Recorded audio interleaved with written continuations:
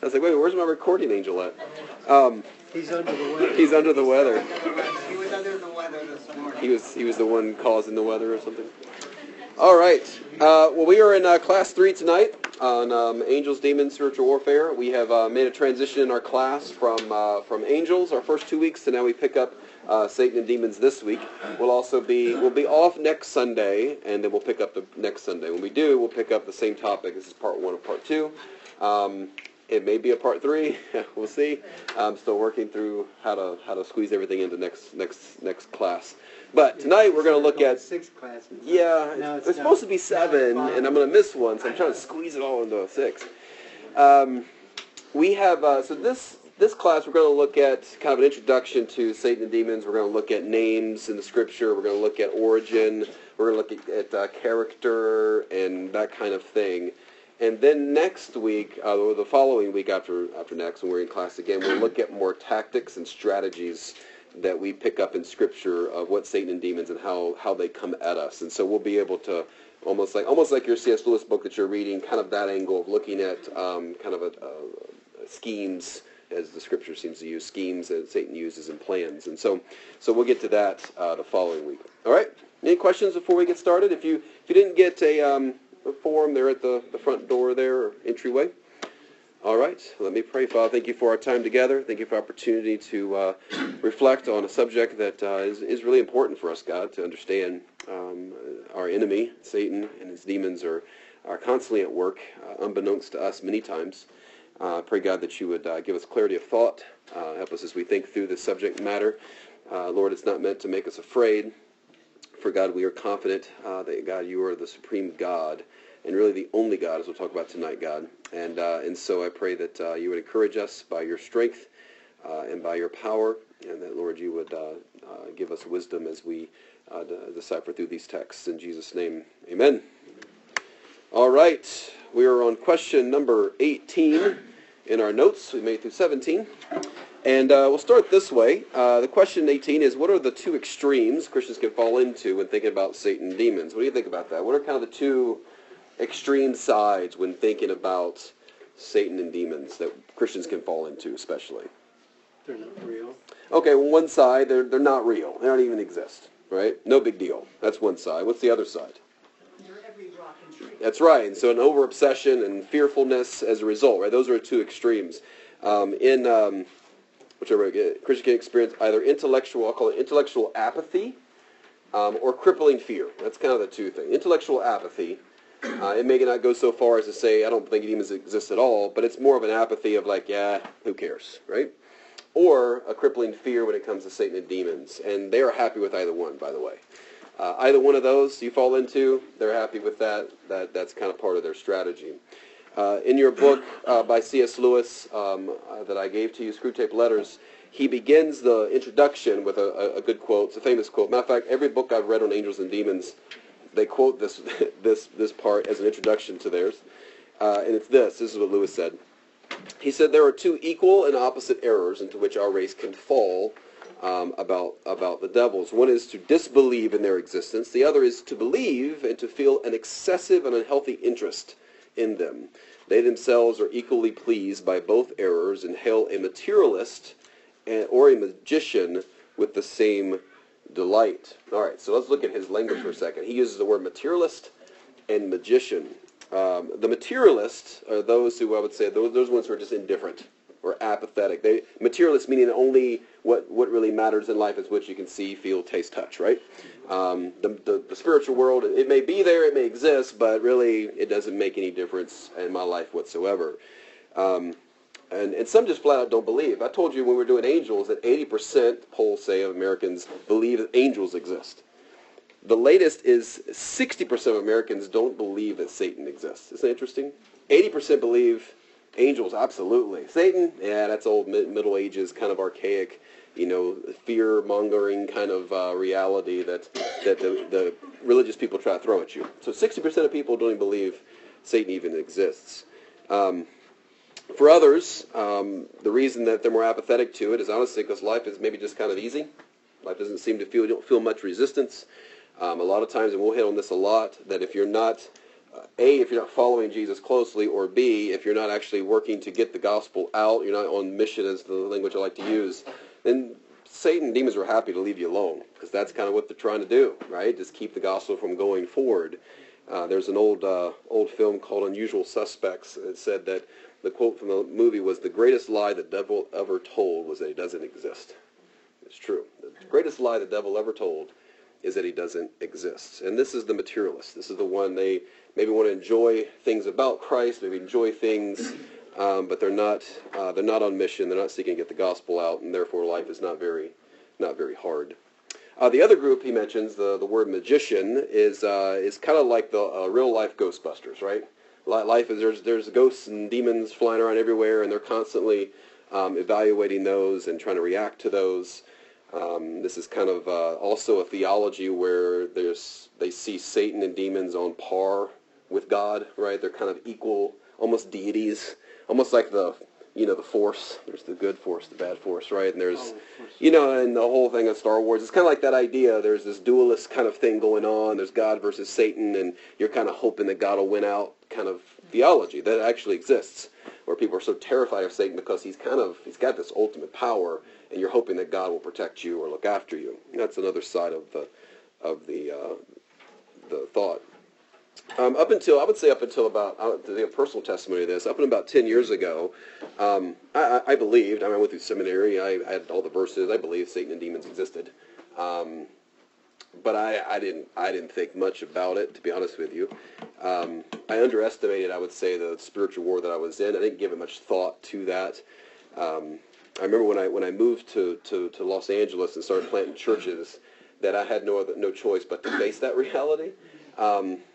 And I'll give you a lot of stories as we walk through stuff, and you may think I'm strange and weird, but I'll just give you the realities of what I faced when I was there. But then it kind of hit me in the face. It was like, whoa, things became very difficult. Resistance was every single day. Even things that were supernatural that happened that I would have thought people were lying when they told me before, when they said it. I experienced them like, oh wow, okay, this is a reality. And I think about more I thought about it, my experience, the more I pushed into getting the gospel out, the more I worked at finding ways to know unbelievers, get into their life, get the gospel in, the more resistance and honestly demonic attack that I faced in life. And the less I did that and the more I pulled back, the easier, honestly, life kind of got. And it was just kind of smooth sailing. It was very interesting. I don't know if you've experienced that yourself. In your life. Again, Satan's happy to leave you alone if you're off mission, because that's what he's against. We have an enemy, all right? So it's not the government. Maybe you think it is. It's not your neighbor. It's not your in-laws. Satan and his demons are our enemy. And we're going to look at a lot of passages that make this reality very clear. We have a world system that presses against us and goes against our worldview. We have our own flesh, Paul will say in Romans, that battles against us every single day, and we have Satan and demons pressing in from the outside. That adds up to be a pretty difficult life, okay? I've told you before, we shouldn't expect it to be easy. Jesus said, take up our cross, right, and follow him. Paul puts it this way in Ephesians 2, one of the key passages on the subject. He said, and you were, speaking of before Christ, you were dead in the trespasses and sins which you once walked, following the course of this world. So you were kind of just in the system, in the stream, okay, thinking along with the world, going along with the worldview. And it says, following the prince of the power of the air, that's a title for Satan, the spirit that is now at work in the sons of disobedience, among whom we all once lived, in the passions of our flesh, carrying out the desires of the body and the mind, and were by nature children of wrath, like the rest of mankind. This is a very sobering reality of what it's like to be apart from Christ. And here's the deal. When you come to Christ, you cross enemy lines. Okay? You cross them. You may not realize that when you first came to Christ, but you did. Okay? You went over on the other side, and now instead of fighting against God, is what you were doing before, now you're in Christ, but now you've got a war against you, because Satan, as we'll see in a minute, has declared war on us. So when you come to Christ, you've awakened to a fight that's outside of you, the world, a fight within you, which is the flesh, and a fight that is upon you, which is Satan and his demons. Okay? And the harder you go after Christ, the more you seek to push against the kingdom of darkness by spreading the gospel, the more you seek to love and to do justice, love, mercy, walk humbly with you, God, your God, the harder the enemy's going to push in. And the harder life will get. That's just the way it goes. Okay? Matter of fact, if you look at, we won't look at it right now, but if you look at Matthew 3 and 4, there's an interesting parallel there to even the Christian life. In Matthew 3 and 4, if you remember those passages, Matthew 3 is the baptism of Jesus, and the Father said, "This is my beloved Son, whom I'm well pleased." Chapter 4 of Matthew is what? What's chapter 4? Wilderness. The wilderness temptation, right? It's a very interesting kind of parallels even to the Christian life going into those two passages. You see in one passage you got the Spirit. You've got the next passage. You got a spiritual battle. You've got a voice from heaven. You got a voice from hell. You got comfort. You got conflict. You got affirmation. Then you got temptation. You got strength. You got weakness. You got water. You got desert. It's a very interesting parallel even to our lives. If we're going to be led by the Spirit of God to follow Jesus, then we should expect conflict. We should expect resistance. And if anyone's offering you a Christianity without conflict, a Christianity without resistance, then they are giving you a lie, because that's not the reality. Okay, question 19. All right, and I bring these questions I bring up may not be questions that you're asking yourself, so just realize I ask these questions because all the material I've read, these are thoughts that people throw out there, and so I just want to answer them. Are the demonic activities in the Bible just ancient misunderstandings of mental illnesses and disorders? Okay, there's a popular thought today that because this basically goes back to the thought that the primitive people, they're in a pre-scientific era. They don't understand the things we do about mental illness and other issues, and so therefore all this talk about Satan and demons and all the illnesses and stuff that they cause is really just because they didn't have the data, right? They didn't have the scientific data or medical data to back it up to be able to explain what actually was going on. And so while demons can have an impact upon people's emotional, physical, and psychological faculties, which we will look at, the Bible's account of demonic activity is accurately portrayed, okay, and how it portrays it and what it says is very, very true, okay.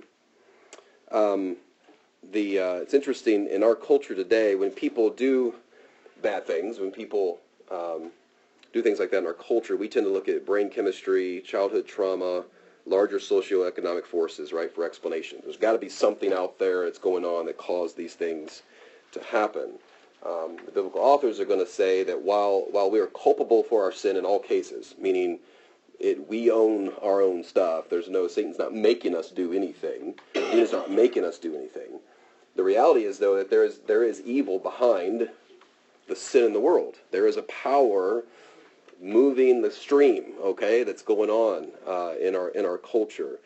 You find throughout Scripture, and especially in the New Testament, you find the effect that demons did have upon people's lives. I mean, look at this, Matthew 12:22. A demon-oppressed man who was blind and mute was brought to him. We have Matthew 17:15. Lord, have mercy on my son. He has seizures. He suffers terribly, for often he falls into the fire and often into the water. As the passage goes on, we find out there's a demon that is working on him. Luke 9:42, while he was coming, the demon threw him to the ground and convulsed him. Okay. These are, again, many examples of these. I'll give you one more. Luke 13:16, and ought not this woman, a daughter of Abraham, whom Satan bound for 18 years, be loosed from this bond on the Sabbath day. So there was definitely satanic activity and demonic activity going on in people's health and mental illnesses and all that stuff doesn't mean that everything you see is demonic. On the same side, every evil you see, also understand there is a power behind that, right? It's interesting, in the New Testament, the writers actually did differentiate between those kind of things. If you look at Matthew 4:24, his fame, speaking of Jesus, spread throughout all Syria, and they brought him all the sick, those afflicted by various diseases and pains, and here it is, those oppressed by demons, those having seizures, paralytics, and he healed them. So there is clearly a differentiation between demonic influence and yet other issues going on as well, other mental or physical inabilities that aren't necessarily chalked up to demonic activity. So those are definitely separated throughout Scripture. Okay. So while not all evil is directly attributed to Satan in the Bible, that's pretty clear. Matter of fact, the Bible, it's interesting when you take the scope of the Bible, how much attention it gives to demonic activity, how much attention it gives to personal culpability and responsibility, and things like Jesus would say, out of the mouth flows the issues of the heart. There's a lot more weight given to human culpability than it is demonic influence, but we don't want to underestimate that either. Okay? Which brings us to question number 20. Are we not the source of all the evil in the world? That's another thought. It's like, well, kind of, we don't need Satan. The argument goes something like this. We're plenty capable enough of bringing about evil in this world without any help at all from Satan and demons. And to an extent that is true. But again, we also as Christians, we also want to take all of Scripture and look at it and go, there is demonic influence and satanic work going on in our world, unbeknownst, by the way, to most people who are a part of it. The Bible speaks of Satan as a real and personal being. Okay? A personal being, the reason we say personal being is because the passages we'll look at, he speaks, talks about him lying, talks about his works, talks about how he fights, he desires, he prowls, he has designs and plans, he blinds, he deceives, he gets angry. These are all personal characteristics. He's a personal being. He's angelic, but he's personal.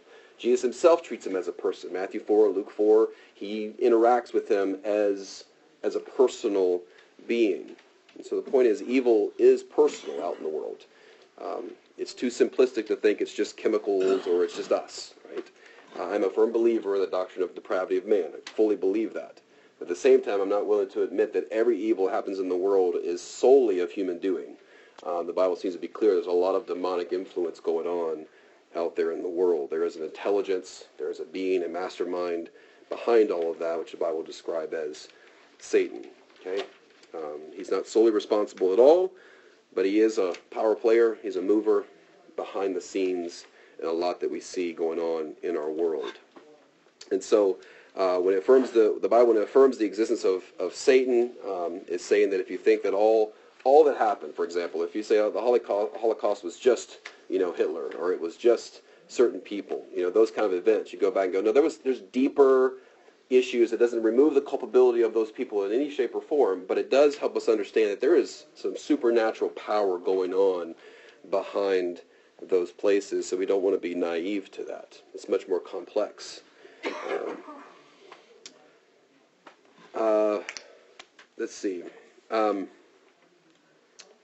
of the other things to understand that reality is that it's not just biblically, but also personally, experientially, right? We understand, we look at, we see. You probably can give stories, even in your own life, or things that you've experienced, that there is something deeper going on, and sometimes than just this person just doesn't like me, right? Or this is just happening. There's things underneath that. Again, we have an enemy that, interestingly enough, has declared war on us.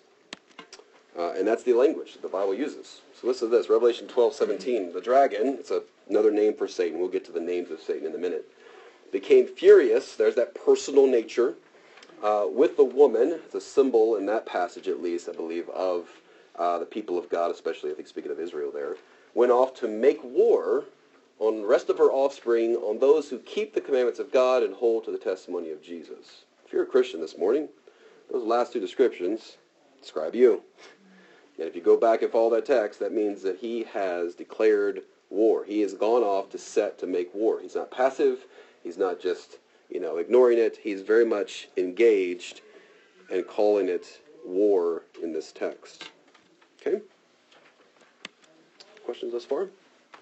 All right. So where do we get the image of Satan as a creature with horns and a pitchfork? You ever thought about that? Because, if you've read your Bible at all and gone through it, you get out of it and just look at this topic, and you kind of go like, well, where in the world did that come from? Because that's nowhere in the Scripture, right?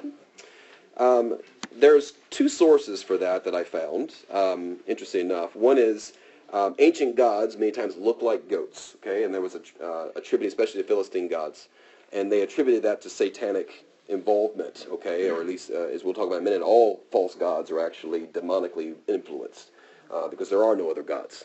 So any other quote gods out there are demonic in its source. And so that was part of it. But also the Middle Age artists were making caricatures of Satan to mock him. That's interesting.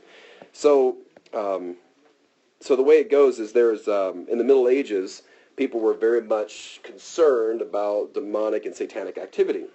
And because they read the Scriptures as Satan's downfall was his own pride, which we'll look at those passages tonight as well, because pride was his own downfall, they argue that basically if we just mock him, if we just mock him enough, he'll get angry and go away. And that was kind of like a defense mechanism. So they depicted him with ridiculous stuff, like burnt skin and the pitchfork, and all those different writings where those paintings were made to be a mockery of him as a defense. That's how they viewed that. Well, in modern culture, we look back at the Middle Ages and the artwork, and we go like, oh, those primitive people, they believed in these, that Satan was, this burnt skin with a barbed tail and pitchfork and horns on his head.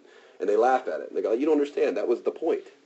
That's exactly what they were doing. They were trying to make a mockery of him in order to protect themselves. That's how they viewed that. So that's an interesting kind of little background on where that came from, if you ever asked or ever wondered that question. Okay? All right. Think a little more here. So question 22. What is Satan? All right. So let's camp on this one for a little bit. First of all, Satan is not a competing God. Okay? He's a fallen angel who opposes God and his mission to seek and save the lost. Okay? He is not a competing God, but rather a fallen angel who opposes God and his mission to seek and save the lost. Okay? And that first part is super important for you to understand. He's not God. He's not a God. All right? There's only one God. And again, that's an important passage to understand. It's in Isaiah 45, verses 5 through 6. It says this. It says, I am the Lord, and there is no other. Just camp on that for a second. Just think about that. There is no other God. And that, not even to like a 1%. There's 0% other God, right?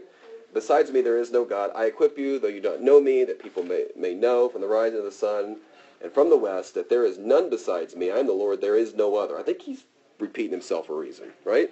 I mean, he's saying that. He's not cold. He's not shuddering here. So this is what he's saying. There is no other God besides me. That means let me put that on the screen, but a theology of this is called dualism. That's not a V, sorry. D-U-A-L-I-S-M.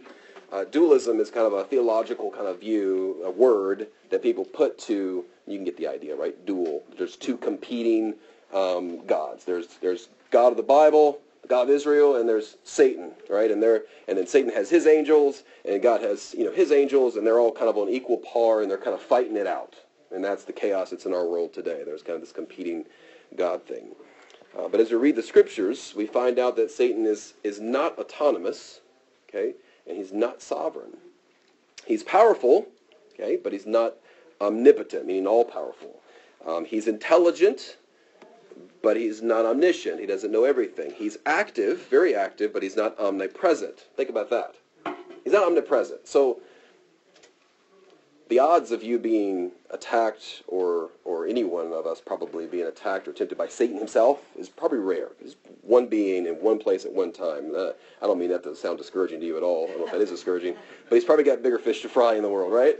No doubt demonic activity, and we'll talk about them later. But Satan is, think about it, he's not omnipresent, so he's not in multiple places at once. He's in one place. He's one being. He can't be at all places at one time. He doesn't have that attribute. That's not part of his character or his makeup.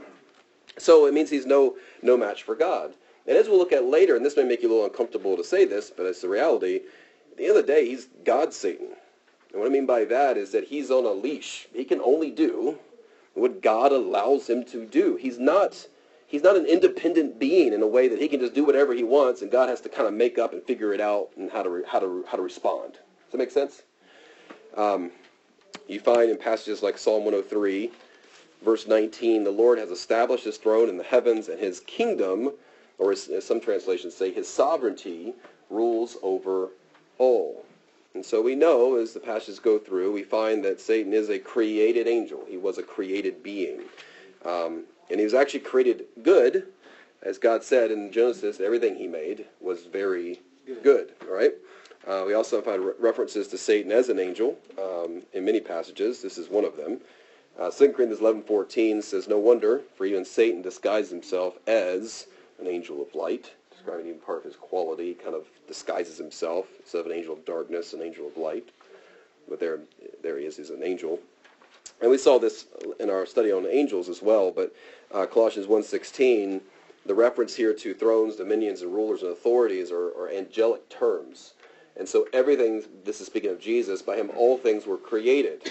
They were all created through him and for him. All angelic creatures and beings, be they holy elect angels we looked at before, or be they fallen evil angels on the other side.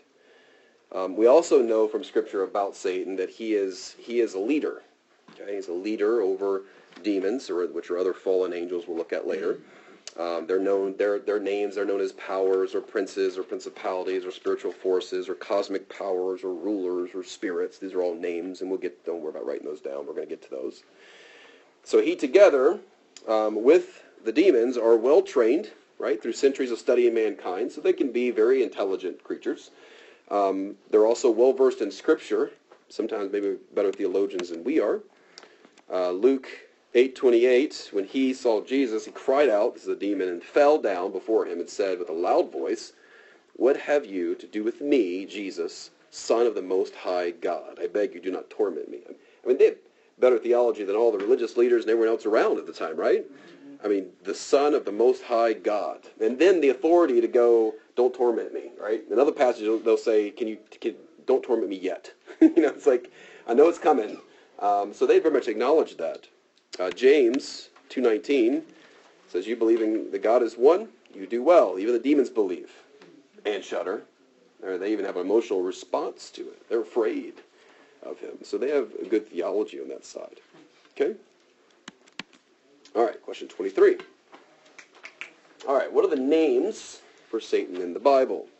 Now, these are important because the name, right, tells you something about someone, at least in biblical times especially. Today, you maybe got named a certain name by your parents because they liked a TV show, or maybe somebody from church history, or I don't know. Sometimes you have more noble names than others, right? You're like, it was the dog. The dog's name was my name.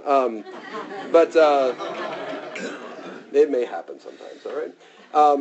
But names are important, especially when it comes to villains or bad guys. If you imagine, if one of my favorite series, if Lord of the Rings, if Sauron was named Frank, or if the Wicked Witch of the West was named Barb, or Darth Vader was named Bob, like it has a whole different look to it, right? This is Bob. I am your father, Bob. Right? That would be weird. They mean something, right? The names even go along with the character. See, the names in the Bible of Satan describe characteristics of him or qualities about him. And that's why those names are important. And so we'll kind of list off, and I've got a bunch there listed in front of you. The first one we'll look at is Satan. That's the one I use predominantly. It is the one mostly used in Scripture. The word means adversary or accuser. You could even call it a prosecuting attorney. So if you're ever in court and you have a lawyer who's prosecuting you, you can call him Satan. All right, that's sorry if you're a prosecuting attorney. You're like, man, you're Satan. All right, so it's used 52 times in Scripture. A good picture of this name, if you go to the book of Job or if you go to the book of Zechariah, they have good images of almost like a courtroom scene taking place in the presence of God. And in Job, there's Satan and demons there, and then in Zechariah there's Satan accusing Joshua the high priest in Zechariah 3, and there's like a courtroom almost scene. That's the idea when we talk about Satan. So here's Zechariah 3:1. He showed me Joshua the high priest standing before the angel of the Lord, and Satan standing at his right hand to accuse him. So there's the description to accuse him is exactly what Satan's name means. Okay. Another one that's real popular, that actually is not in Scripture officially, it depends on translation, we'll talk about that as well, is Lucifer. The word Lucifer is taken from Isaiah 14. Actually here, Isaiah 14:12. And the passage in the ESV translation says, "How you have fallen from heaven, O day star, son of the dawn." So O day star, that day star description, the way it worked is that in 400 AD, the Bible was first translated out of the Greek language, its original language. In 400, it was translated to a different language. Anyone knows what that language was? What was the next language after Greek was translated? 400. It's called the Vulgate. What was it? Latin. There you go. So the Latin Vulgate, I think it was translated. And when the Latin Vulgate translated this phrase out here, the day star, they transliterated the Hebrew word out, Lucifer, right? And they put that in there. And when the King James was written in the 1600s, they adopted that name, and that's why the popularity of the word Lucifer has become popular, because that's what's in the King James Version as well, which is taken from the Latin from 400. Okay, so that's just give you an idea. That's where it comes from. Because if you just look at the back of your Bible, probably, unless you have a King James, if you look at the back of your Bible and look at the index, try to find Lucifer, you're like, where's it at? I know people talk about it called Lucifer all the time. That's where it comes from. And so the name, though, Lucifer or day star, indicates a once glorious place he had in the presence of God, and now a disgraced. He has fallen from heaven, as we'll talk about later. C, devil. This name is used 35 times, so it's the second most popular description of Satan in the Bible. It literally means slanderer.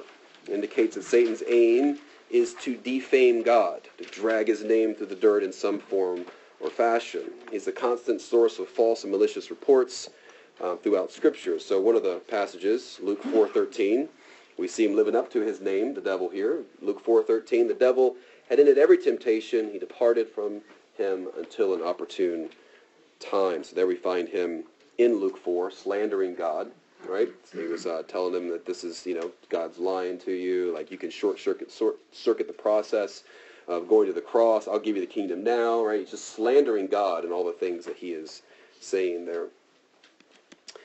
D, tempter.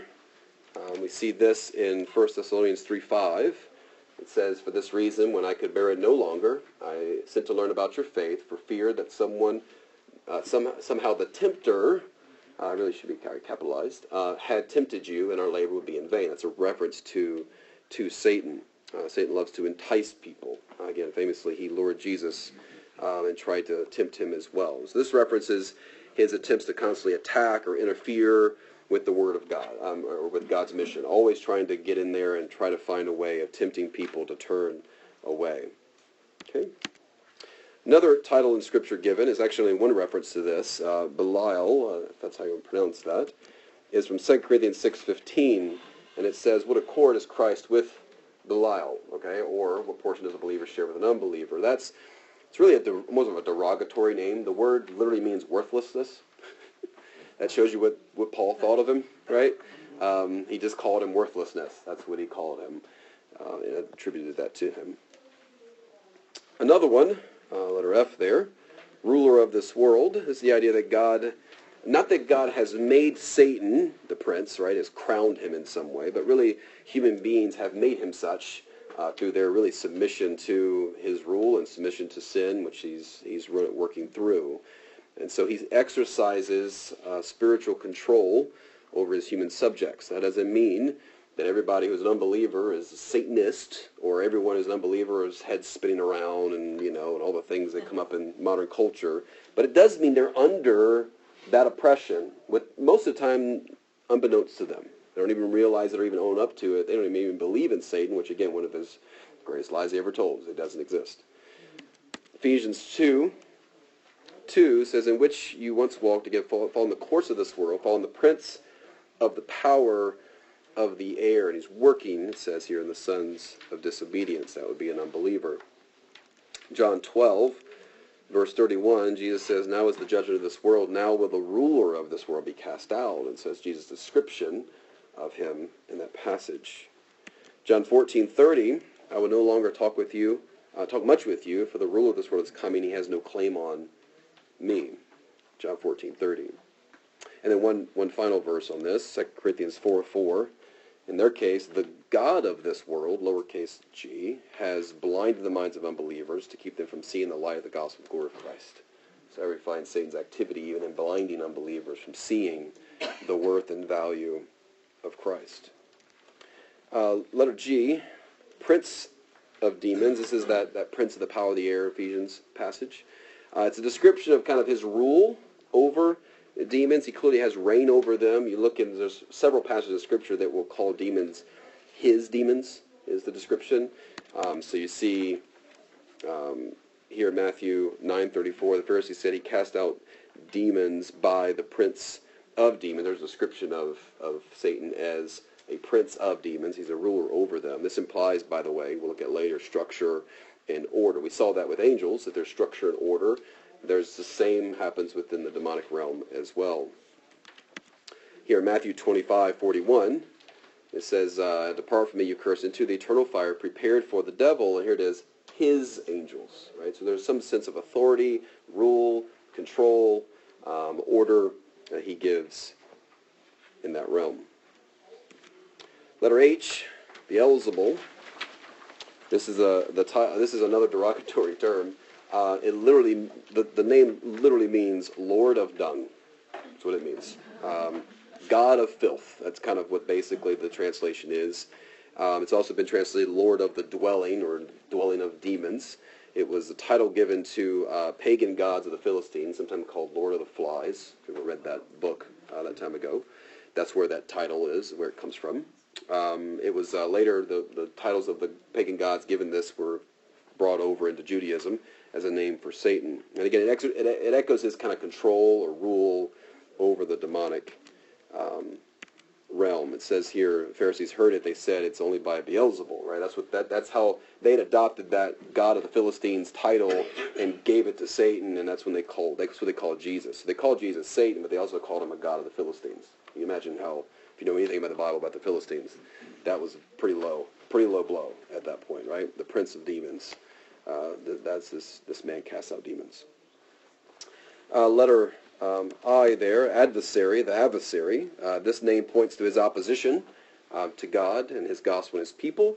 The image that we find, 1 Peter 5:8, is that he is an adversary. The devil prowls around like a roaring lion seeking someone to devour. And so the image of a roaring lion shows us that he uses, in this passage at least, if you go to the next verse in 1 Peter, he uses persecution as his roar. If he can somehow intimidate believers to shrink back from the prospect of suffering, that's his goal, right? That's what he's doing as an adversary. He's trying to keep them back, keep them away from the front lines, as it were, keep them back from being involved in God's kingdom and advancing his gospel. Letter J, this is a title that Jesus gave. Murderer. He said, speaking, by the way, these were fighting words. He's speaking to the religious leaders, "You are of your father, the devil." So they called him a Philistine god and Satan, and he turned around and called them, "You're of your father, the devil. And your will is to do your father's desire." He was a murderer from the beginning. Now this echoes back to what passage, you think? Genesis 4. Cain and Abel, right? Genesis 4. So this echoes back to murder from the beginning, all the way back to Cain and Abel. The next title we see, liar, in the same passage, echoes back to Genesis 3 there. So we find he does, speaking of Satan, does not stand in truth because there is no truth in him. When he lies, he speaks out of his own character, for he is a liar and the father of lies. That goes back to Genesis now 3. So both the titles that Jesus is giving to Satan here echo back to Genesis 3 and Genesis 4. Again, what we'll find, and if you take Genesis 3 apart, you find almost like a template of satanic or demonic influence or temptation is really outlined pretty well in Genesis 3. Letter L, evil one. Satan is the personification of wickedness, the power behind it. This is, by the way, why in Matthew 6, the end of Jesus' instructive prayer to his disciples is to pray, right? And he talked about, "Our Father in heaven, kingdom come, your will be done." And then the very last one, "Lead us not into temptation, but deliver us from evil." If you look at the language, it's actually a definite article, from the evil. And so it's most likely a prayer and a description of Satan, actually, as the end of that. You find other passages, too. Matthew 13:19, "When anyone hears the word of the kingdom and doesn't understand it, the evil one comes and snatches away what has been sown in his heart." Letter M there, the enemy. This name tells us that battle lines have been drawn. A war is taking place between God and his children, between God and his children, and between Satan and his demons attacking them. We find that in Matthew 13:39. The enemy who sowed them is the devil. Okay, it's the devil, the enemy. Letter N, the dragon. This name implies a terrifying, kind of destructive beast. It's an image of intimidation, kind of going back to that lion picture as well, lion. The great dragon was thrown down, Revelation 12:9. In that same passage, Revelation 12:9, we find the next description, the serpent. This is an allusion back to Genesis 3, right? And it's Scripture's way of reminding us of the original temptation. Constantly not remember what took place there, because that, again, is a template that seems to take place over and over and over again. Same passage, Revelation 12:9, the great dragon was thrown down, that ancient serpent. Okay? Paul said in 2 Corinthians 11:3, he said, I'm afraid that as the serpent deceived Eve by his cunning, your thoughts will be led astray from a sincere, pure devotion to Christ. Letter P, the deceiver. This tells us one of his primary devices is opposing God and his plans, constantly deceiving, constantly making counterfeits to God's truth. Again, that same passage, Revelation 12:9, the great dragon was thrown down. The ancient serpent is called the devil and Satan, the deceiver of the whole world. A few more. Q, the accuser. Satan delights in pressing charges against God's people. We find that in Job and Zechariah, as well as, again, Revelation 12:10. The salvation, power, and kingdom of our God and authority of his Christ have come. But the accuser of our brothers has been thrown down. He accuses them day and night before our God. Constantly accusing, constantly bringing that up. Letter R, the destroyer. This is the last one. This comes from Revelation 9:11. You have a king over them, the angel of the bottomless pit. His name in Hebrew is Abaddon, and in Greek is called Apollyon. Both of those translations, one in Greek, one in Hebrew, both mean destroyer is the word. And again, Satan creates nothing, but he tries to destroy everything God makes. Okay, that's kind of what that's referencing. All right, any questions on the names? All right. This is always a fun one. What was Satan's origin and fall? All right, what was his origin and what was his fall? Well, one thing we could say about him is that Satan never set out to be Satan. He set out to be God. He got banished from God's presence. He never set out to be God's opposer. He wanted to be God. Okay, that he got cast out, thus he became God's opposer in that way. So it's interesting. You pick up your Bible. If you imagine never reading it before, you just start reading it, and you get to about page 3 or 4, depending on how large your print size is, how big the letters are you have there, or how big your Bible is.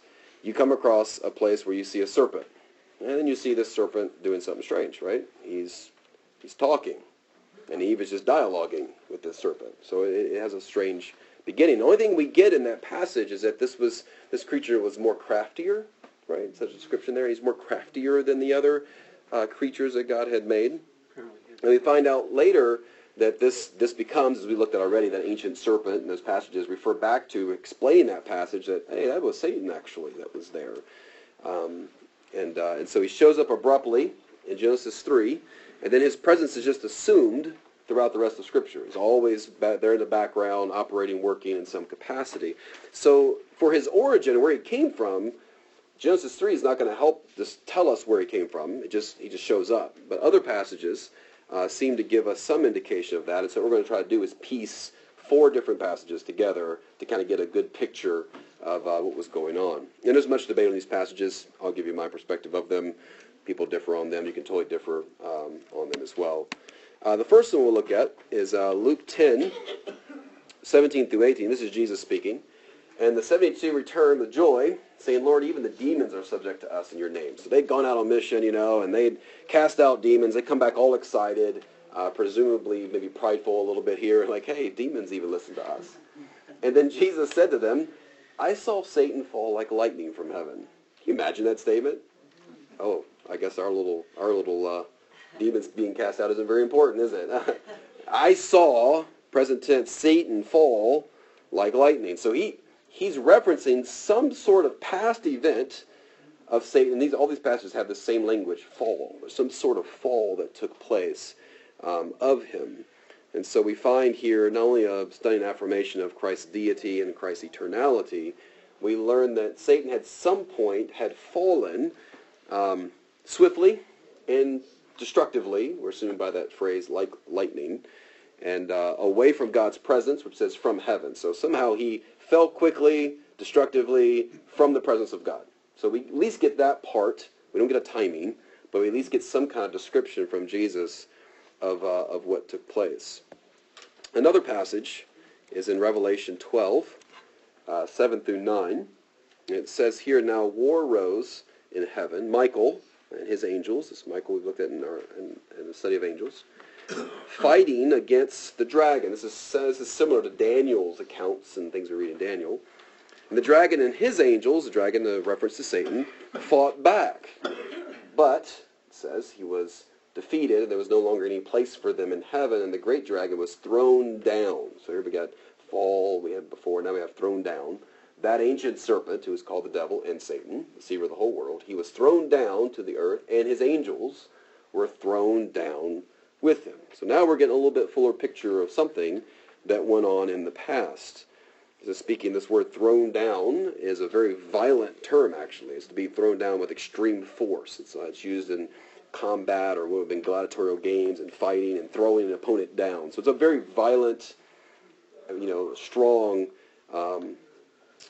verb there. So here we learn a little more about Satan. We also learn this passage, different from the other one in Luke, is that there were some angels involved now, more than him. All right. So there was other angels involved, and they were also violently thrown out of God's presence.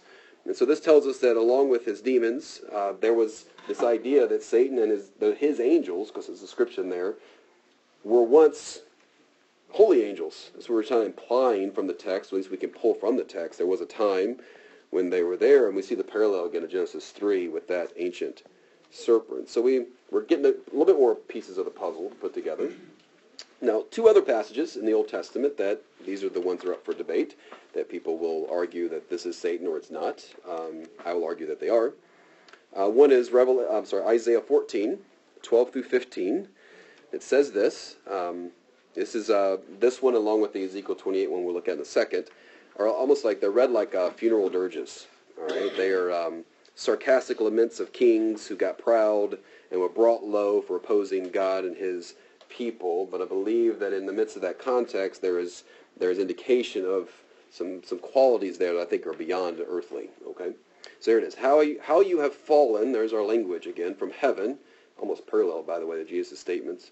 O day star, son of dawn, how you were cut down to the ground, you who lay the nations low.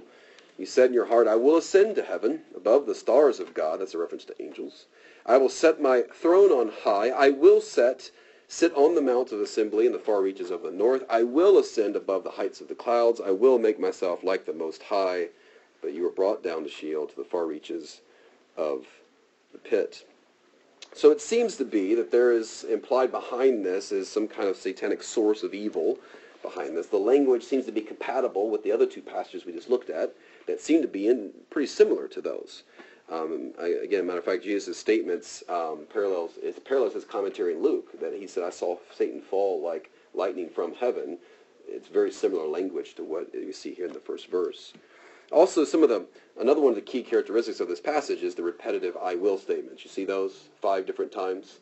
That kind of bold, kind of proud arrogance that's there.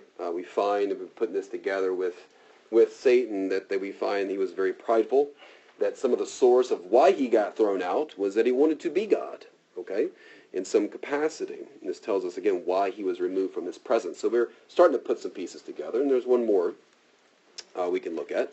Ezekiel 28, 12 through 17. I had to put this on 2 slides because it's kind of long. It says, Son of man, raise a lamentation over the king of Tyre, and say to him, Thus says the Lord God, You were the signet of perfection, full of wisdom and perfect in beauty.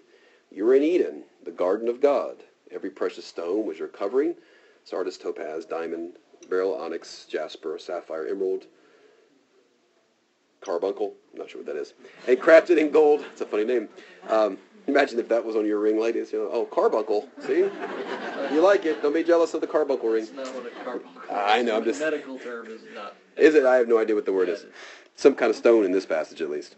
Crafted in gold were your settings and your engravings.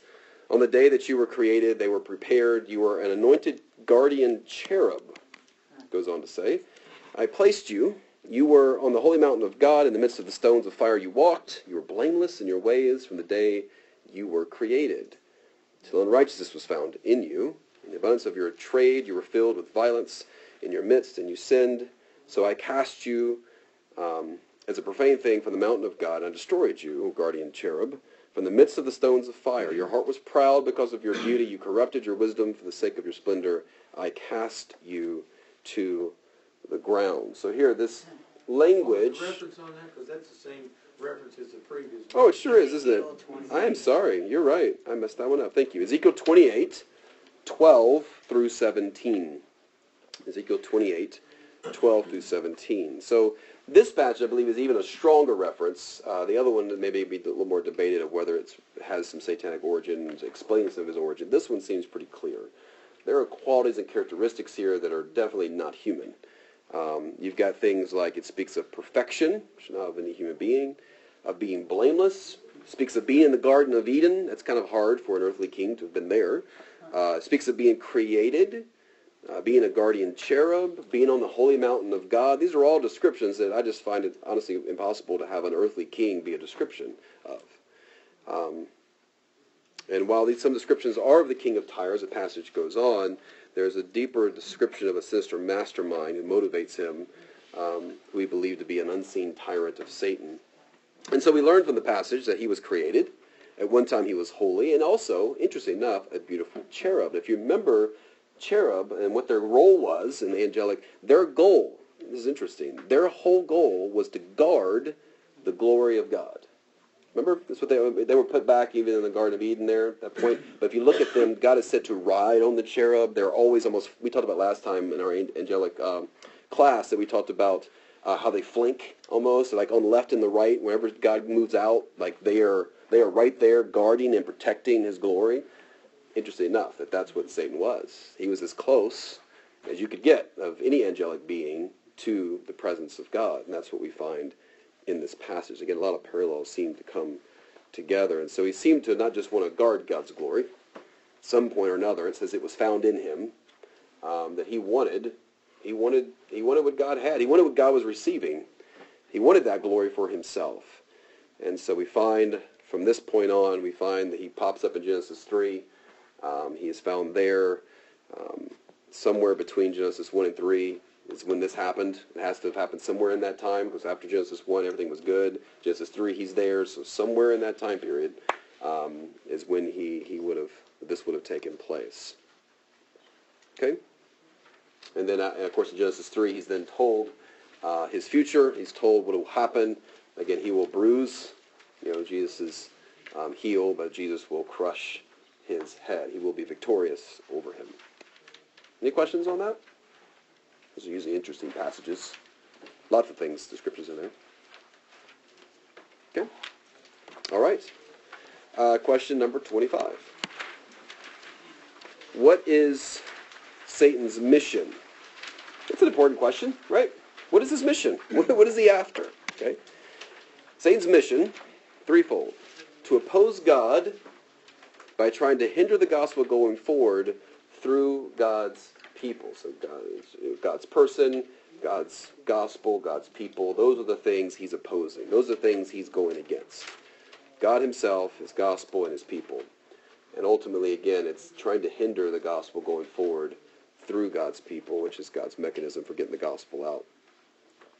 We find a good summary of his mission, or at least some points of this. Revelation 13, verse 6, says it opened its mouth to utter blasphemies against God, blaspheming his name and his dwelling, that is, those who dwell in heaven. So here we find God's people, we find God's name, and part of his goal to do that. So let's look at a few of these. So opposes God. Okay, well, we find Satan, as we already looked at already, opposing God before human beings are ever on the scene. Okay, this is what that Revelation 12, 7 through 9 passage is going to tell us. There was a war or fighting that took place. So he was already opposing God before we ever even came on the scene. Okay, there's something going on there. We also find him again in Genesis 3 popping up, that he, as soon as humanity is created, and Adam and Eve are there, we find in Genesis 3 that he shows up there, right, immediately. I mean, it's like every place that he could be, he is there to oppose God at every front. Genesis 3 says the serpent was more crafty than the other beasts of the field the Lord God had made. He said to the woman, did God actually say, You shall not eat of any tree of the garden. The woman said to the serpent, we may eat of the fruit of the trees of the garden, but God said, you shall not eat the fruit of the tree that is in the midst of the garden, neither shall you touch it, which is a lie, lest you die. But the serpent said to the woman, you will not surely die, for God knows that when you eat of it, your eyes will be opened, and you'll be like God, knowing good and evil. And then as the story of the Bible develops, we find Satan opposing God by trying to hinder God's story, God's gospel moving forward, even to the people of Israel. We find him constantly opposing them as a nation, which was God's chosen instrument throughout the Old Testament to get that forward. And the best image of that is actually, ironically, from Revelation. It's an interesting passage, sometimes hard to interpret, but the point, I think, is, speaking of Satan's attack against Israel, Revelation 12:13 through 17, the dragon saw that he had been thrown down to earth. He pursued the woman, which I believe in that text is the nation of Israel, who had given birth to the male child. But the woman was given 2 wings of the great eagle so that she might fly from the serpent into the wilderness to the place where she is to be nourished for times and half a time. The serpent poured water out like a river out of his mouth after the woman to sweep her away with a flood. The earth came to the help of the... Well, it panicked on me. What just happened? Let me get that back up again. It turned off. Yeah, it's the prince of the power of the air. Look at that. Posing me. Come on now. All right, let's see if that comes up. Boom. There we go. Play. There we are. Okay. And he didn't like that very much. The earth came to the help of the woman. The earth opened its mouth and swallowed the river that the dragon had poured out of its mouth. The dragon became furious, but went off to make war, and the rest of her offspring and those who keep the commandments of God and hold to the testimony of Jesus. So he's there constantly. You can read. It's interesting to read. If you do your yearly Bible reading, if you kind of go through the Bible in a year, I always like just picking up some new theme, and it's interesting to follow this theme. And you just find behind all the things that are going on in the Old Testament with opposing armies and nations and corruption within Israel, that all of that is satanic in its origin, right? Satan's very much behind the scenes. Many times he's even referenced as being a part of that. But he's always involved in those places. Then we find as the church moves forward, right as Jesus was, even before the church, even as Jesus was born, or immediately, right, Herod is stirred up to go kill every child, right? It's 2 and under there. And then we find right when Jesus begins his public ministry, immediately after the Father says, "He is my beloved Son, whom I'm well pleased," boom, he immediately is right in his face to tempt him there in Matthew, Luke, and 4. And as the church develops, we find Satan throwing out counterfeits. The New Testament, by the way, has a lot, and we'll look at this next week, has a lot to say about Satan building counterfeits. It's one of the unfortunate things about many in the church. They don't understand just how dangerous false doctrines and false beliefs and things out there. They're just because it says Christian by an author doesn't mean it's from God. Okay, there's a lot of counterfeits, and this is one of them. The passages talk about it. 2 Corinthians 11:13 through 15. Such men are false apostles, deceitful workmen, disguising themselves as apostles of Christ, and no wonder. For even Satan disguised himself as an angel of light, so it's no surprise if his servants also disguise themselves as servants of righteousness. And by the time you get all the way to the end of the Bible, and you get 2 Thessalonians 2 describing the time of the tribulation, we find Satan opposing God by energizing the Antichrist. Okay, his ultimate counterfeit. It's really his ultimate counterfeit he comes up with. 2 Thessalonians 2:9, the coming of the lawless one is by the activity of Satan with all power and false signs and wonders. Right? That's his ultimate counterfeit that he'll create. He's got many of them now. You have one coming up then. Okay, then we see he opposes the gospel. He knows, as Jesus made clear in John chapter 4, that God is seeking after worshipers. Right? That's what he's doing. The Father is seeking worshipers.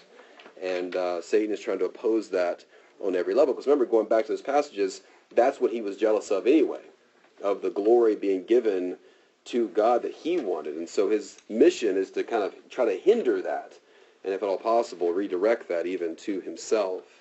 We find his activity immediately in Scripture with the unbeliever. We find in 2 Corinthians 4, verse 4, that he has blinded them, blinded them to keep them from seeing the light of the gospel of the glory of Christ. That language is basically the idea is He's blinded them from seeing the value, the worth, the glory of Christ, and make him seem like he's not that valuable, not really worth anything. That's his mission. We find him trying to squash whatever truth of the gospel gets put out there. Jesus gave this illustration, or this parable, in Matthew 13:19. When anyone hears the word of the kingdom and doesn't understand it, right? So they hear the gospel and they're like, I got so many questions, I don't know. The evil one comes and snatches away what has been sown in his heart. So there he is, constantly active, not only blinding them, but then when there's just a little bit of a nudge or a little bit of an interest, a question, inquisitive heart, he comes by and snatches it, right, and takes even that away. If he can't snatch the seed of the gospel away, again, he will just place up false believers strategically to try to confuse the gospel. We find this in Matthew 13. The kingdom of heaven may be compared to a man who sowed good seed in his field. And while his men were sleeping, his enemy came, sowed weeds among the wheat, and went away. So when the plants came up and bore grain, then the weeds appeared also. So you have this, even unbelievers in the mix of the church, as it were, that are there as counterfeits even, is what he's describing. And then right when the gospel started to move out in the book of Acts, it started moving. We find right at the very beginning, we'll look at this next week, but Acts 5, right? Ananias and Sapphira, we find Satan behind trying to, right, the church just started, right? It's trying to see the Jerusalem church even implode on itself. And then when the gospel moves out of Jerusalem, and the first church it moves out towards Cyprus and begins to go out into Antioch, we find Acts 13, 8 through 10, it says, Elymas, the magician, for that is the meaning of his name, opposed them, seeking to turn the proconsul away from the faith. But Saul, who was also called Paul, filled with the Holy Spirit, looked intently at him and said, You son of the devil, you enemy of all righteousness, full of all deceit and villainy, will you not stop making crooked the straight paths of the Lord? So there we find one being raised up by Satan to oppose and to deter and to get the gospel from going forward, as it was going now to the ends of the earth. It was starting to move out. And Acts 13 starts the gospel movement outside of Jerusalem and Samaria, and now it's going to the ends of the earth. And immediately he's there to stop it. And again, as the epistles will teach us, it says here in 1 Timothy 4:1, later times some will depart from the faith by devoting themselves to deceitful spirits and teachings of demons. Now we're not to believe that what he's saying is that they were Christians and now they're Satanists, right? That's not the point. The point is that they were deceived, devoted themselves to deceitful spirits and teachings of demons. Again, it doesn't mean it's unbeknownst to them in many ways that they depart and walk away from the faith. And so we can imagine in these, kind of taking all these passages together, you can imagine some of the schemes of Satan and demons to prevent the gospel from bearing fruit. Everything from interruptions when the gospel is presented, emergencies, sudden reminders of things forgotten, intrusions, suspicion of the messengers, right? Something's wrong with them. Maybe they're part of a cult. Maybe they have ulterior motives on why they're doing this.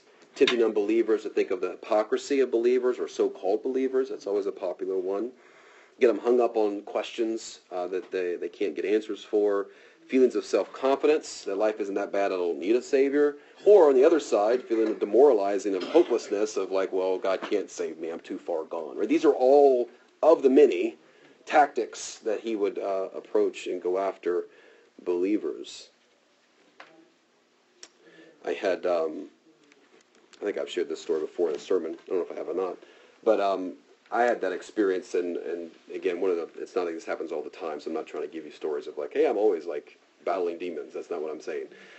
But I had one with my dad, who was an unbeliever. He died as an unbeliever about 10 years ago, and I remember being in his house, being in his basement, and as I went in this basement, and I was constantly talking to my dad about the gospel all the time, and he was down there with him, and it was his wife, and his completely drunken, wasted friend who was there, who wasn't even speaking clearly.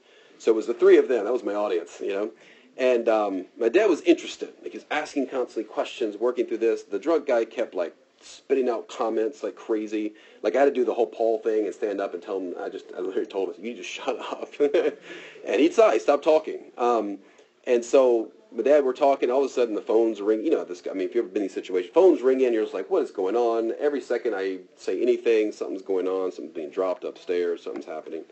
And I always remember this because it was one of those that, like, sent chills up your spine. You're like, oh my word. So looked over. My dad got so fed up with the phone. He went over to it was the, in the, not cell phone, but the old like phone in the wall thing, right? So he went over there. I don't have one of those anymore. Went over there and he ripped it out of the wall, socket and everything, and just threw it on the ground because he was just mad. It kept ringing. And so I don't know why they keep calling me, So he sat down. He's like, continue on, Chris. Tell me. So I'm going through the gospel, and I kid you not, that the phone rang again, and it was not attached to the wall. And so it started ringing. And again, this doesn't happen to me all the time. This is like a rare, rare, rare occasion, okay? And see, it went off again. But it did. I mean, it started ringing on the floor, and my dad, he gets pale as it goes because he looks at me because he knows what he did, and he knows what's going on. And, it's like, Dad, do you not see what's happening? There's clearly someone doesn't want you to hear what I'm trying to tell you, right? So, I mean, these kind of things, that may not be, again, a normal thing that happens, but Satan, even maybe not in the most obvious ways like that, but in the subtle ways, is always trying to distract and deter people from hearing the gospel and getting that out. Amen. All right, let me try this again. Keep kicking me out. Does Satan actually, can he get vocal then? So people could hear? Can he? Yes. Yes, I believe so. And I think the New Testament makes that clear. Now, some argue that the New Testament experiences of satanic things like that were unique to Jesus' time, right? Sometimes that is argued. But yeah, I wasn't a part of this one, but a very reputable source. I mean, John MacArthur, I was a pastor there at the church. If you know who John MacArthur is, pretty reputable guy. He usually go out telling lies a lot, I don't think. And so he was saying in one of our staff meetings, like he had a situation where he was in a room and there was this lady, and it was him and it was three other like elders at the church, and they were in there and they were, basically she was really struggling. She was not a believer. She became kind of violent at that point. I'm sorry, he wasn't in the room yet, actually. It was three of them, and they were trying to hold her down. Like, she was throwing chairs and just kind of going crazy. And they were way bigger than this girl, and they couldn't physically hold her down.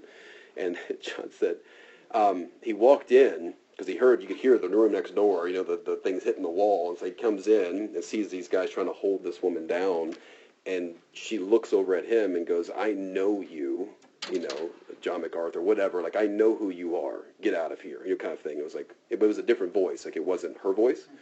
And so that was his one experience I know he's had with that just been shared in our staff meetings. So again, that's not normal. I don't know, it's a normal activity. Satan is very much wanting to stay subtle and stay quiet and stay unbeknownst, and keep people blinded. But there are times where I think he can make himself known that way.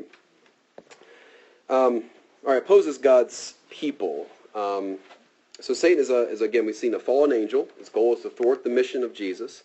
And this is important to understand when he says opposes God's people, when I talked about opposing the gospel. So understand that Satan is he's not just trying to make you depressed or make you discontent or factious or entice you to sin as an end in and of itself.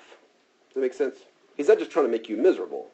He's trying to keep the gospel going forward, and if making you miserable in whatever way that works for you, to get you off of mission, get you off of getting the gospel out, then that's what he'll do. Does that make sense? So he's not just after to just make life miserable for you. Lewis, in his book on that I have you reading Screwtape Letters, he said this is the demons speaking to one another, kind of in his story. The immediate fear and suffering of the humans is a legitimate and pleasing refreshment for our myriads of toiling workers, right? So we enjoy that, they said. But what permanent good does it do us unless we make use of it for bringing souls to our Father below, speaking of Satan, okay? And that's true. It's like, what use is it? And ultimately, at the end of the day, that's not the goal. It's just to make you miserable or make you hurt or make you doubt or anything. It's to find a way to get you off, get you on the bench, right? Get you out of the game in some capacity is the goal. And this may happen by heaping guilt on believers so that they won't spread the gospel, right? Keep them busy with everything else in life to keep that from happening. Try to discredit their lives so people won't listen to what they have to say. And these are all kind of tactics that he'll use to get that to happen. Again, we find that right at the beginning of the church, Acts 5:3. Peter said to Ananias, why has Satan filled your heart to lie to the Holy Spirit and keep back for yourself part of the proceeds of the land? And this is a very subtle, if you know the story, a very subtle lie. right? They sold some land. They gave some money to the church. You'd be like, whoa, that's pretty awesome. Congratulations. Peter saw through that and realized that they sold so much, they said they gave so much, and they were actually lying about that just to make themselves basically look better than what they gave. And that was very subtle, but again, Peter's going right after it because that's exactly what Satan was doing. He was trying to discredit, disrupt, right, very subtly, and that's how he does it, very subtly through even the formation of the early church. We find him in 1 Corinthians 7:5 trying to ruin marriages, right? In this context, 1 Corinthians 7:5 says, do not deprive one another, and speaking of marriage, except perhaps by agreement for a limited time. This is sex is the topic. That you may devote yourselves to prayer, but then come together again so that Satan may not tempt you because of your lack of self-control. So there we find Satan involved in that capacity, trying to find a way to get in and break the marriage up. Why? Because you break the marriage up in some capacity, you then break the church up. It's the building block, right? It happens and it all falls apart. He tries to divide churches through bitterness and lack of forgiveness. 2 Corinthians 5:10-11, the context is a guy who has repented, and Paul has asked him to welcome him back. He went through the church discipline process, he repented, came back, and the church was like basically going, no, we don't want you. And Paul writes back, anyone whom you forgive, I also forgive. Indeed, what I have forgiven, if I have forgiven anything, has been for your sake in the presence of Christ, so that we would not be outwitted by Satan, for we are not ignorant of his designs. So that context is like Paul is admonishing them to welcome him. Welcome him back. Don't kick him out. Welcome him in. And there we find Satan involved in that process. He tries to hinder ministry work, be it pastors, be it missionaries, from getting the gospel out. In 1 Thessalonians 2:18, Paul says, I wanted to come to you again and again, but Satan hindered us. And Paul understood there was demonic influence to keep him from visiting the churches, to shepherd them, to care for him, both as pastor and missionary. We find that in our culture. Disrupt travel plans, works on the minds of state officials to delay and deny issuing visas, inflict illnesses, provokes military conflict in nations. I mean, all kinds of stuff going on to keep the gospel from getting out there and keep it from going forward. Finally, if he can't get to him from the outside, he'll try to attack from the inside. He'll attack from the outside. Revelation 2:10, do not fear what you're about to suffer. Behold, the devil is about to throw some of you in prison, that you may be tested. In 10 days you'll have tribulation, be faithful unto death. And so there's this image of saying if you can't break it apart from the inside, discredit the church and its gospel from the inside, well, just go at them from the outside and find a way to break it apart in some capacity. Because again, the church is God's agent for getting the gospel out. And so he's always trying to break that up, be it through false teachers, be it through conflict and inner turmoil, be it through disunity and lack of forgiveness. All of those things are all there to get the gospel from going forward, to keep it from going forward. All right. Question 26. Why does Satan continue to fight, though it's clear he'll lose? You ever thought about that question? Like, what in the world? Does this guy know he's going to lose? Can he read? Right? Kind of thought. His animosity towards God and his pride, believe, have blinded him from his obvious defeat. I think it's part of it. I mean, he's definitely been blinded by his own pride. We know that. Today, Satan is very active. The Bible speaks of schemes and methods that he uses. We know his activities are restricted by God and accountable to him. Job describes in Job 2:4-6 that he must even ask permission, right? He said, skin for skin, all that man has, he will give his life. Stretch out your hand and touch his bone and flesh. He will curse you to your face. The Lord said, behold, he is in your hand, only spare his life. There we find God giving permission. He has to ask, grants permission, and sets limitations. You see, so he's still within God's sovereign scope and plan. He's not acting outside of that. He's only allowed to do that. Matter of fact, when you get to Luke 22, verses 31-32, we find Satan and his schemes. He must ask permission here the language is he asked permission for all the disciples, especially for Peter. He said, Simon, Simon, behold, Satan demanded to have you, and that word you is plural, by the way, so it demanded to have you all, that he might sift you, singular, like wheat. So he demanded all of you. He wants all of you, but he specifically wanted you, Peter, out of all of them. I have prayed for you, that your faith may not fail, and when you have turned again, strengthen your brothers. The implication is you're going to fail. You're going to fall. So even though Satan and his demons hate God, they still, in the midst of all of this, we find they still can't defy his authority. Okay? Jesus constantly demonstrated his authority over Satan in the Gospels by rebuking demons, by silencing demonic spirits. They didn't want to be obedient to God, Son. They didn't want to be obedient to Jesus. They often kicked. They often tried to negotiate. Hey, there's some pigs over there. Can I go over there? Right? I mean, there's negotiation trying to take place, but at the end of the day, they have to do whatever God tells them to do, right? He's still sovereign even over them. They never disputed that they had a choice in the matter. Mark 1:27, they were all amazed, the crowds did, that they were questioning among themselves, saying, what is this, a new teaching with authority? He commands even the unclean spirits, and they obey him. Jesus gives a powerful illustration of his power over Satan in Matthew 12. He says here, Matthew 12:25-29, every kingdom divided against itself is laid waste, and no city or house divided against itself will stand. And if Satan, this is where, remember, they were accusing him of being Satan, so his argument is obviously like, well, if I'm Satan, why in the world am I casting out Satan, right? He says, if Satan casts out Satan, he's divided against himself. How then will his kingdom stand? But if I cast out demons by Beelzebul, that's a term for Satan they gave, Jewish religious leaders gave, by whom do your sons cast them out? Therefore, they will be your judges. But if by the Spirit of God that I cast out demons, then the kingdom of God has come upon you. Or how can someone enter a strong man's house and plunder his goods unless he first binds a strong man? Then indeed he may plunder his house. Very interesting, that last part there, kind of illustration. Satan is pictured as a strong man guarding his wealth in his house. The wealth he's guarding is symbolized as people, humans, his personal treasure. He's put into excruciating spiritual captivity. They have no relief unless someone stronger comes along to bind, right, the guy, and then release them. And that's exactly who Jesus says he is. He is stronger. He can bind him. He is able to take out the strong man. Jesus also hints at Satan's soon defeat. He even makes it clear that he is already judged. This means that Satan is bound to some extent. When I say bound, there's some people whose belief is that Satan's completely bound right now. I don't think that's correct in Scripture, but he is bound to an extent. What I mean by that is he's limited. He can't limit the spread of the gospel. He can't stop his inevitable end, so he's limited in that way. But he's not yet finally defeated. Here Jesus says, John 16:11, because the ruler of this world is judged, present tense, not will be, already is. It's that fancy word we talked about before, the inaugurated eschatology, or the easier way to put it is the already not yet thing, right? He's already judged, but not yet, right? He said already. Right. So he's not completely eliminated, but he is kind of already, right? There's that sense going on. Well, we do find that his soon defeat will take place. Romans 16:20, the God of peace will soon crush Satan under your feet.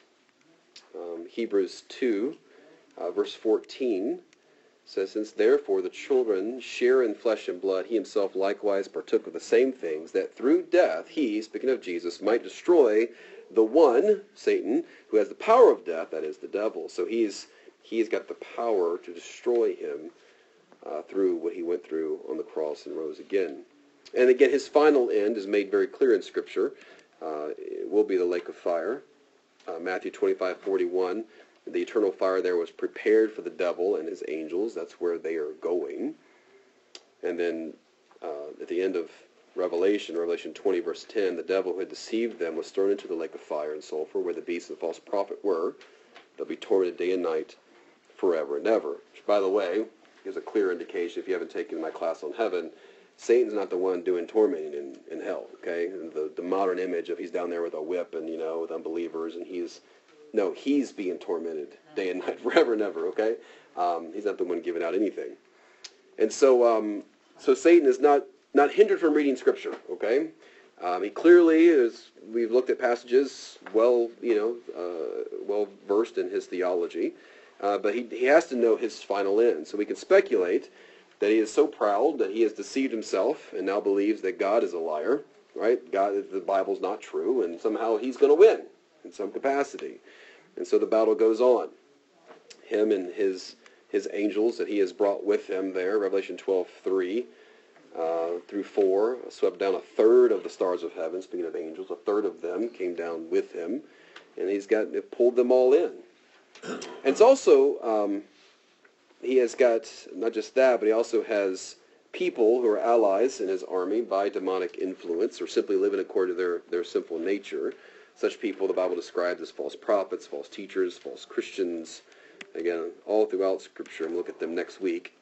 2 Peter 2:1 speaks of false prophets and false teachers who are among you. It's interesting language there. It's not out there, among you, who will secretly bring in destructive heresies, even denying the master who bought them.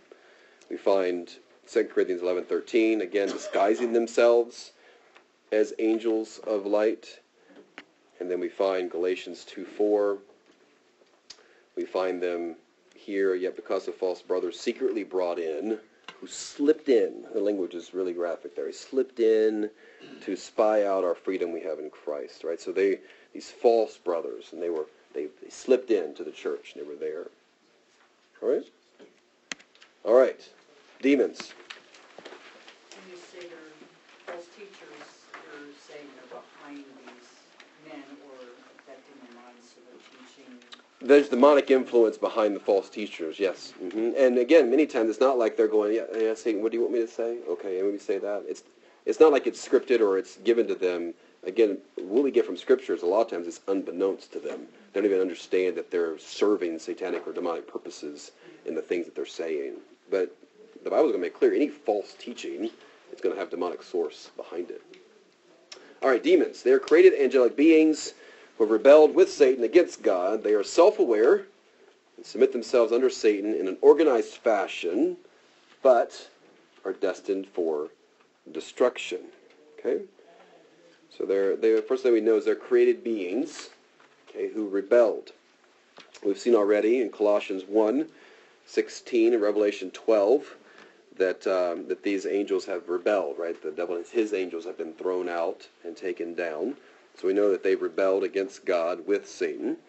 We also find that because they are angelic beings, like angels we looked at in Daniel, they also are able to move swiftly and quickly and to get to places.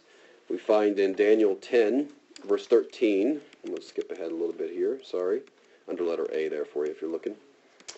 Daniel 10:13 says this. It says, the prince of the kingdom of Persia withstood me 21 days. That's a reference to demonic power there. But Michael, one of the chief princes, came to help me, for I was left there with the kings of Persia. And so we find some normal physical barriers do not restrict their activity. They're able to even move within the spiritual realm. We find in Mark 5:8-13, he was saying to them, come out of the man, you unclean spirit. And Jesus asked him, what is your name? He replied, my name, this is a demon now, is Legion, for we are many. That's a fascinating term. Legion is 6,000 soldiers. Think about that. This one guy had 6,000 demons, and they went, the passage goes on to tell us that they sent us into the pigs. They went over there, and it was 2,000 of them that rushed off the bank into the sea. So it was 2,000 of them, 6,000 demons went into them. So multiple of them can occupy one spot. They're not limited by spatial, that's what I mean by that. They're not limited by spatial features. They're not physical beings. This also implies their weakness, too, because you rarely find one demon able to, they usually work in groups. As we find in Scripture, there's usually multiple of them working in different capacities.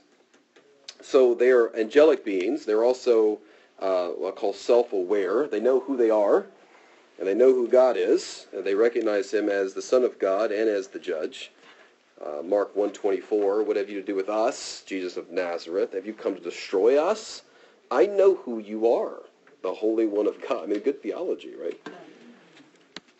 Same chapter, verse 34, says, he healed many who were sick with the various diseases, cast out many demons. He would not permit the demons to speak because they knew him, right? It's like, he told them to be quiet. Stop telling them who I am. Mark 3:11, whenever the unclean spirits saw him, they fell down before him and cried out, you are the Son of God. And in Matthew 8:29, behold, they cried out, what have you to do with us, O Son of God? Have you come here to torment us before the time? So they're very much aware of who they are.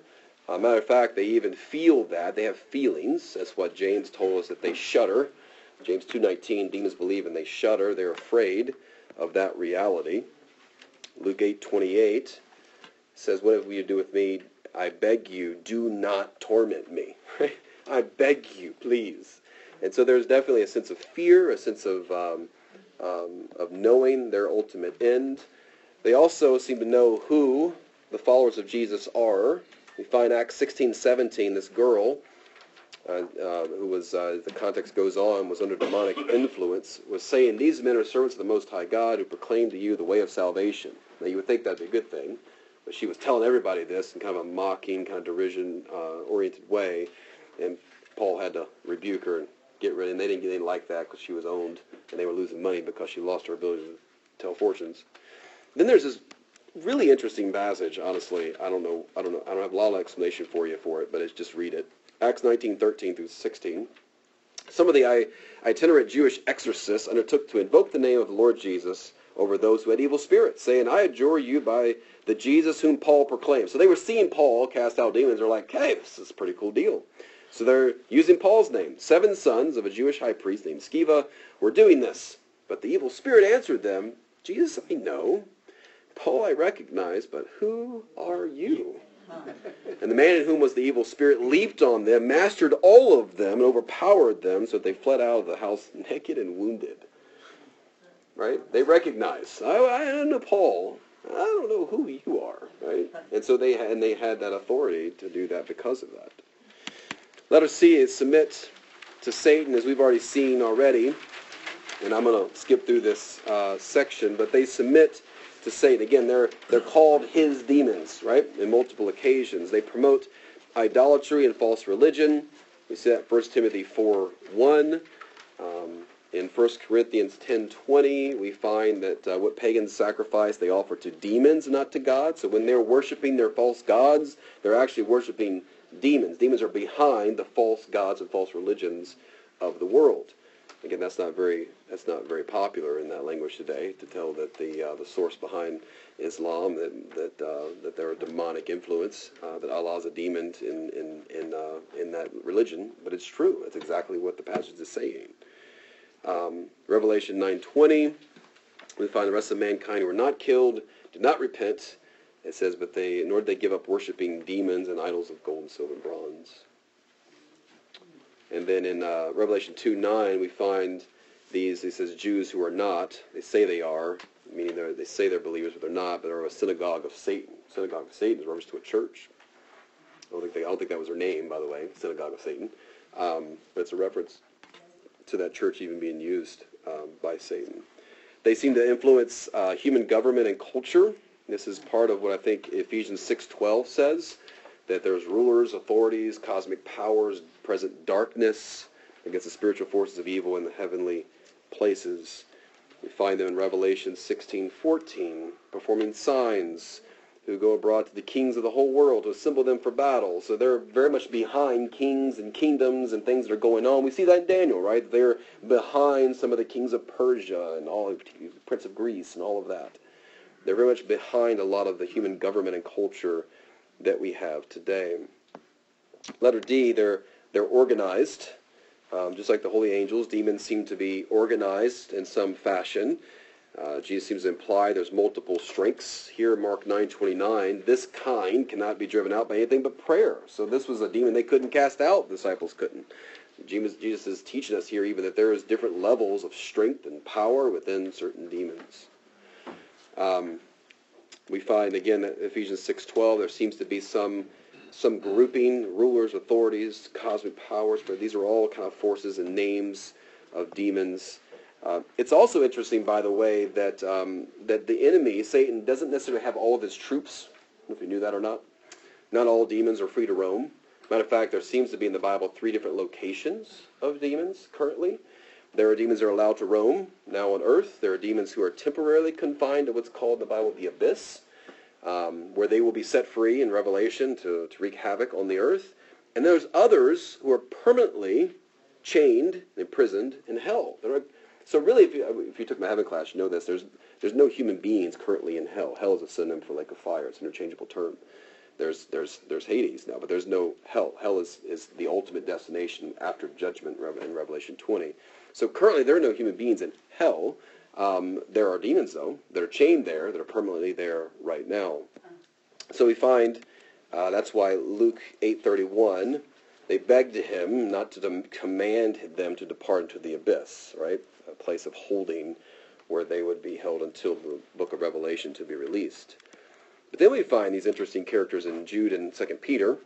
Jude 1:6, the angels who did not stay within their own position of authority, so somehow they rebelled after their rebellion, left their proper dwelling. He is kept in eternal chains under gloomy darkness until the judgment of the great day. Same can be said in 2 Peter 2:4. Angels, it said, cast them into hell and committed them to chains of gloomy darkness to be kept until the judgment. So there's certain ones. By the way, in that context, is all referencing back to another interesting passage I don't have time to go through tonight, is Genesis chapter 6. You know, the sons of God there in Genesis 6.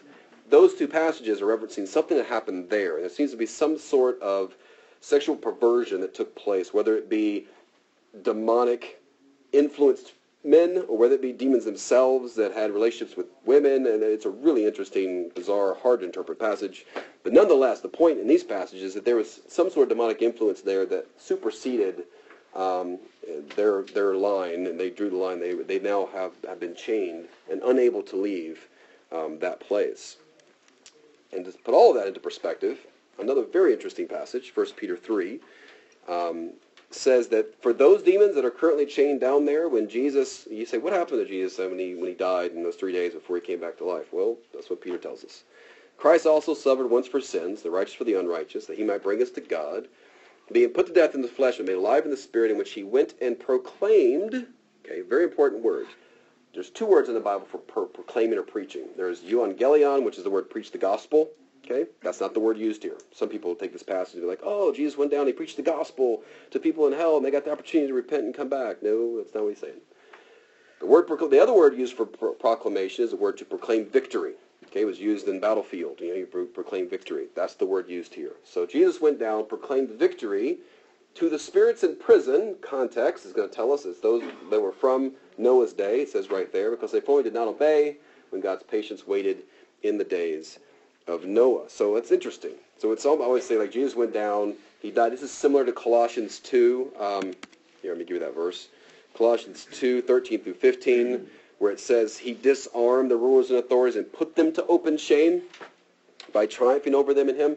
There was a sense that Jesus died when he was victorious, and Satan maybe was like, yay, I won, went down into the depths of hell and went back to the angels that are chained there and basically just said, I won. You know, it was like I don't know. Getting released. Yeah, I don't know. It's like, I got you. I don't know what he said exactly. He proclaimed victory over them and then rose again.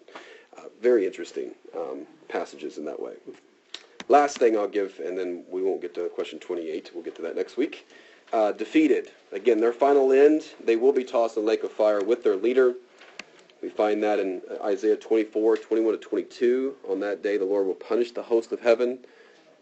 In heaven, the kings of the earth on earth, they will be gathered together as prisoners in a pit, and they will be shut up in a prison, and after many days they will be punished. And obviously Matthew 25:41, depart from me into the eternal fire prepared for the devil and his angels. All right? Any questions? The last few verses I gave you are probably like, whoa. We can think about those last few passages in Jude and 2 Peter and in 1 Peter, and we can Genesis 6, those ones are like, I just gave you like 30 seconds on those. Yes? So going back to earlier when the demons were confessing that Jesus was the Son of God. Yes. Are they doing that in a mocking fashion as well, or? Unfortunately, we can't pick up tones of voice, right? So there seemed to be some of that, because remember there was some references where Jesus would say he shut them up or silenced them to not get them to tell who he was. So there was obviously a reason for that, probably. Part of it was probably a mocking or kind of derision type of statements they were making. So yeah, I think that was part of it. Yeah. Some of it may just be, some of them, they're just very much scared out of their minds, right? They're like, but please don't torment me yet. And so there was a sense of that too. So, yeah. If demons are just spiritual beings, are they able to experience physical pain when they're in hell? It's sad. The words and language it's used is words like torment, which is, I don't think the Bible's making those words up to be like, I don't think you can be, spiritually tormented. I don't know, like, torment has physical elements to it, right? And so, yeah, no, I think there's a physical element to it. Yeah. All right, so think about those last few passages I gave you. Those are a lot to look at. Genesis 6, the one in 2 Peter, Jude, and one in 1 Peter 3 as well. Those are interesting passages. Feel free to ask any questions on them, and we'll get to names of demons next time, along with the kind of activity and strategies of Satan we'll look at. Okay? In 2 weeks. In 2 weeks. Yes, 2 weeks. Awesome. Let's pray. Father, thank you for our time. Bless these folks as they leave. God, make us aware of what's happening around us. Make us vigilant to know you and make you known. In Jesus' name, amen. I know,